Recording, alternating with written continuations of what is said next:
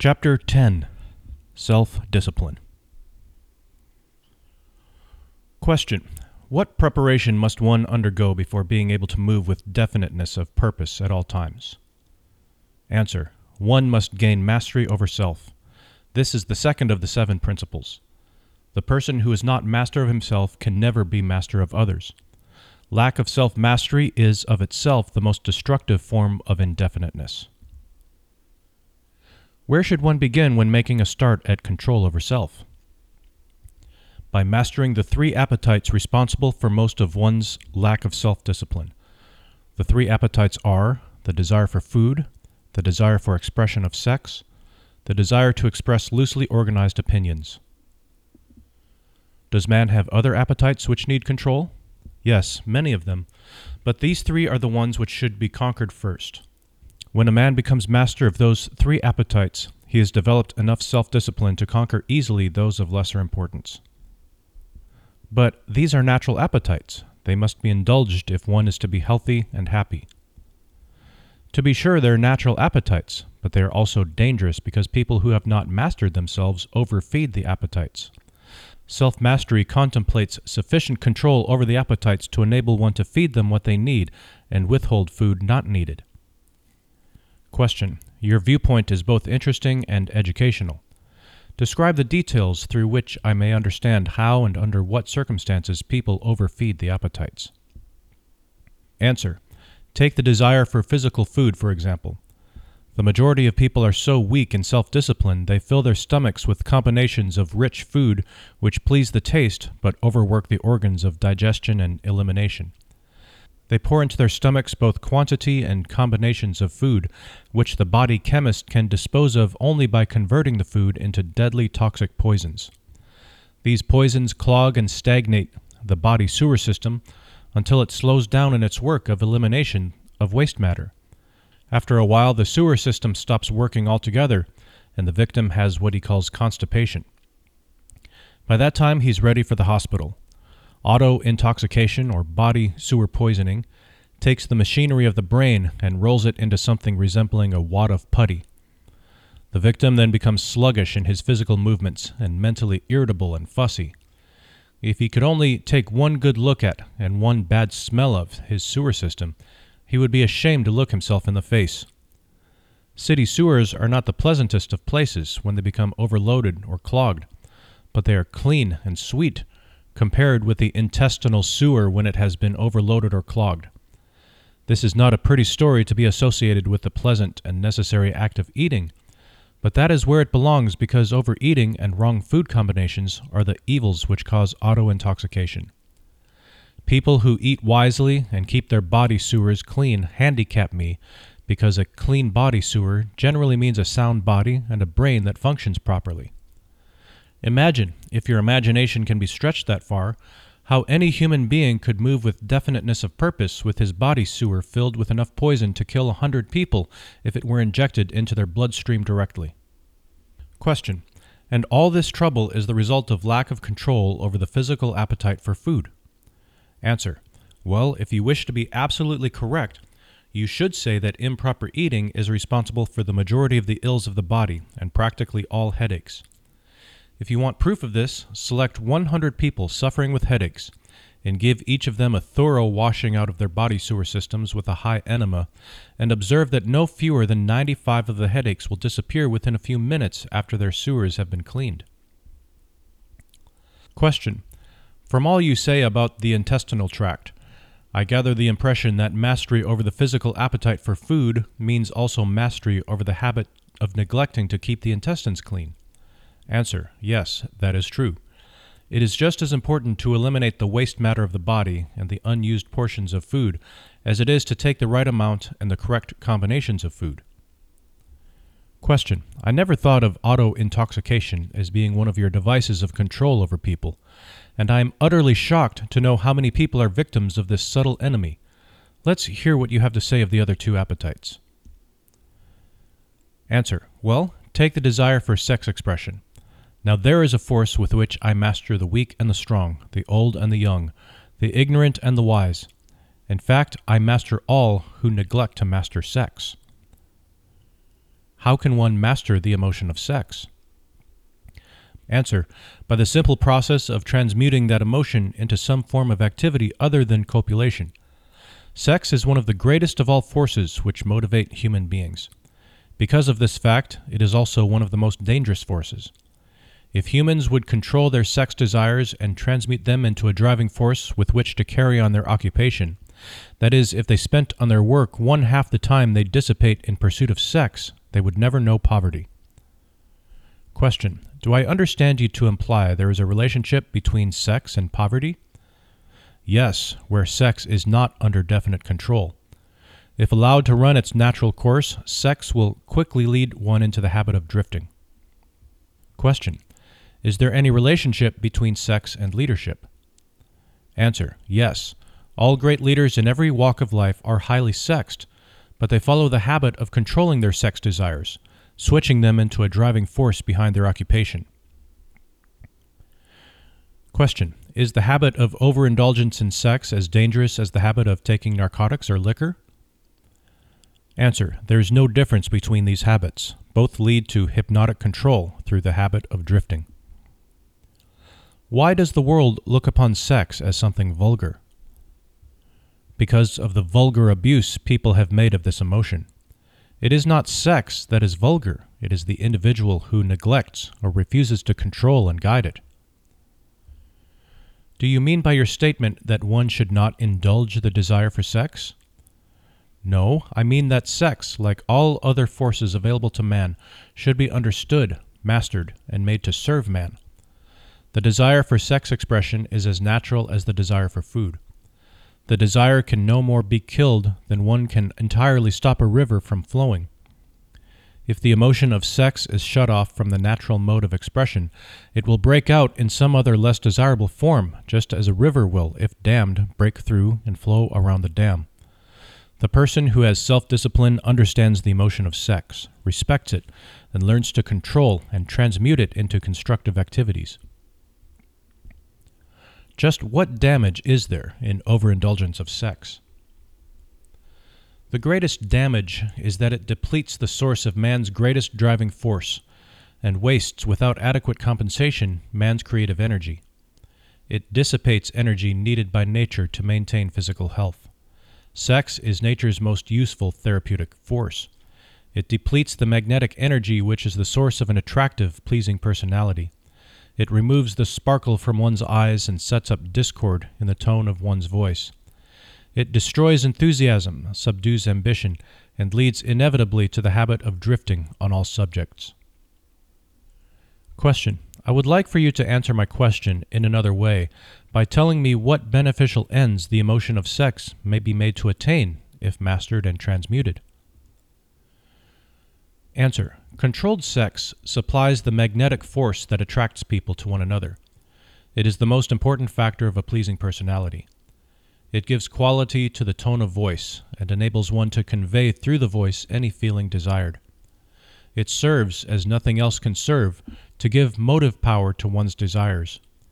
It keeps the nervous system charged with the energy needed to carry on the work of maintaining the body. It sharpens the imagination and enables one to create useful ideas.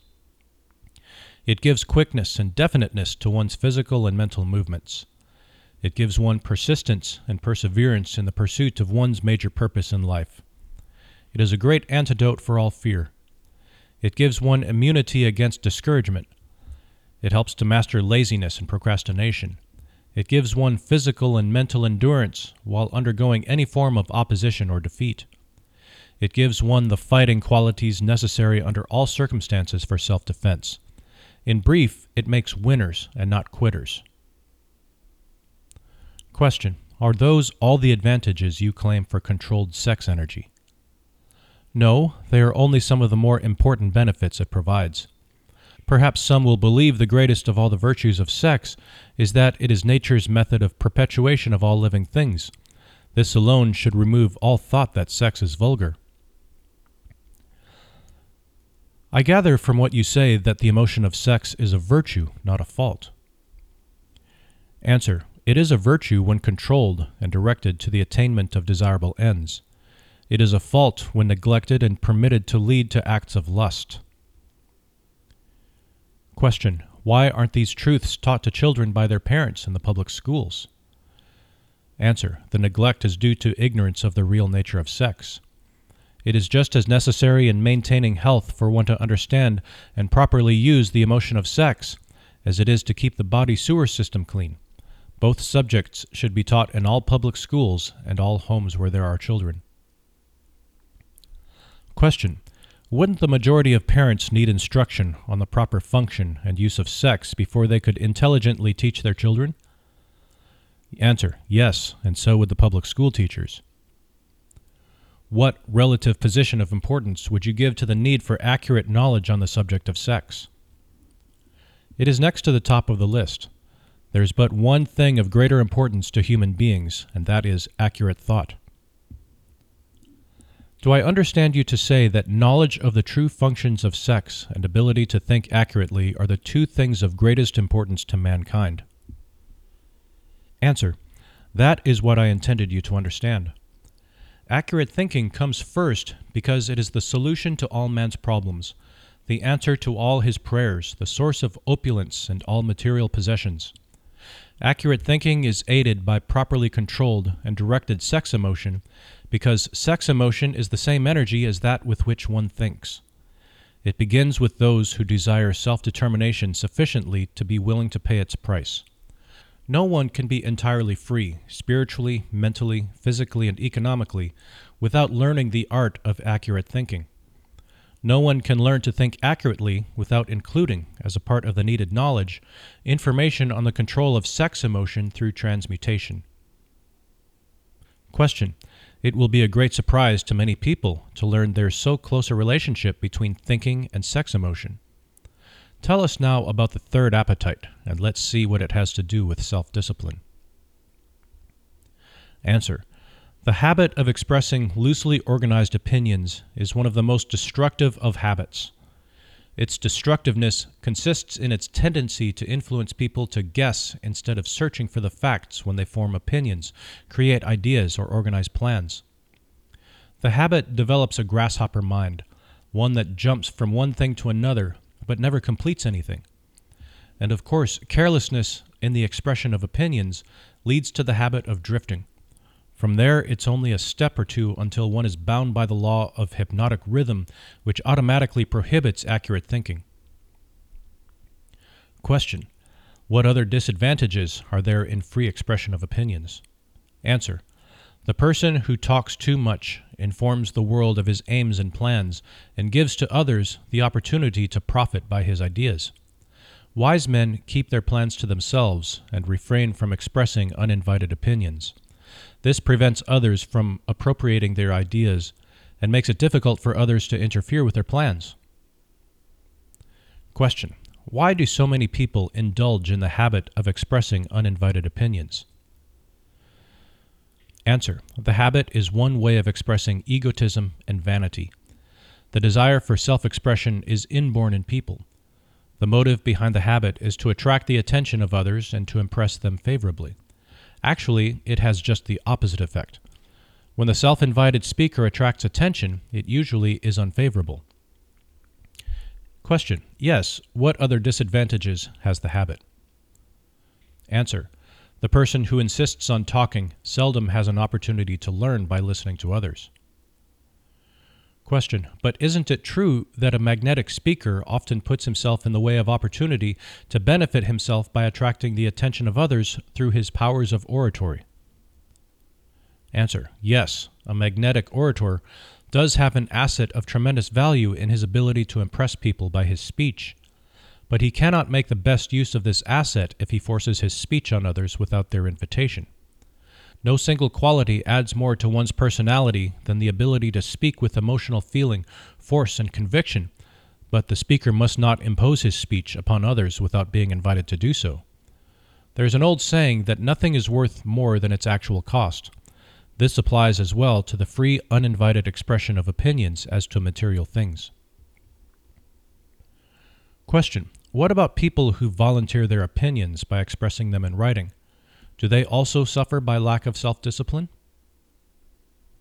One of the worst pests on earth is the person who writes uninvited letters to people of prominence. men in public office, moving picture stars, men who have succeeded in business or written a best-selling book, and people whose names appear often in the newspapers are continuously besieged by people who write letters expressing their opinion on all subjects. Question: But the writing of uninvited letters is a harmless way of finding pleasure through self-expression, is it not? What damage does one do by the habit? Answer: Habits are contagious. Every habit attracts a flock of its relatives. The habit of doing anything that is useless leads to the formation of other habits that are useless, especially the habit of drifting. But that is not all the dangers associated with the habit of indulging in uninvited expression of opinions. The habit creates enemies and places in their hands dangerous weapons by which they may do great injury to the one who indulges in it. Thieves and confidence men and racketeers pay big prices for the names and addresses of the writers of uninvited letters, knowing as they do the writers of these letters become easy victims of all manner of schemes that result in the loss of their money. They refer to the writers of such letters as nuts.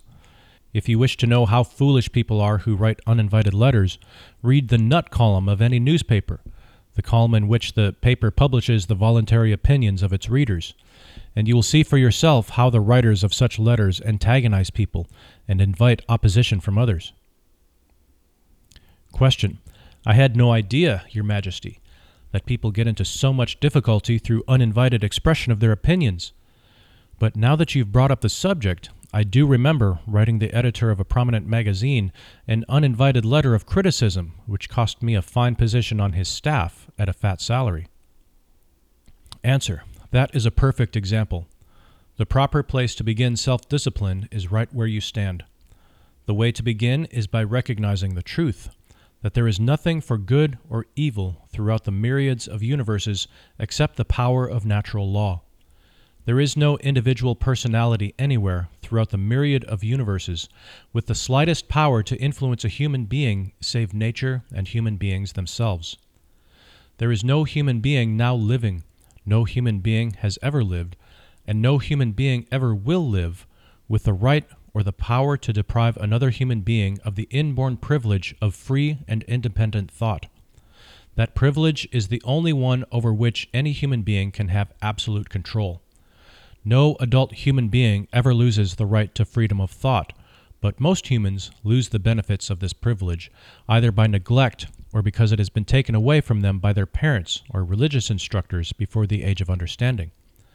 These are self-evident truths, no less important because they are being called to your attention by the devil than they would be if brought to your attention by my opposition. Question: But what are people going to lean upon in the hour of emergency when they know not where nor whom to appeal? Answer: Let them lean upon the only dependable power available to any human being. And what is that?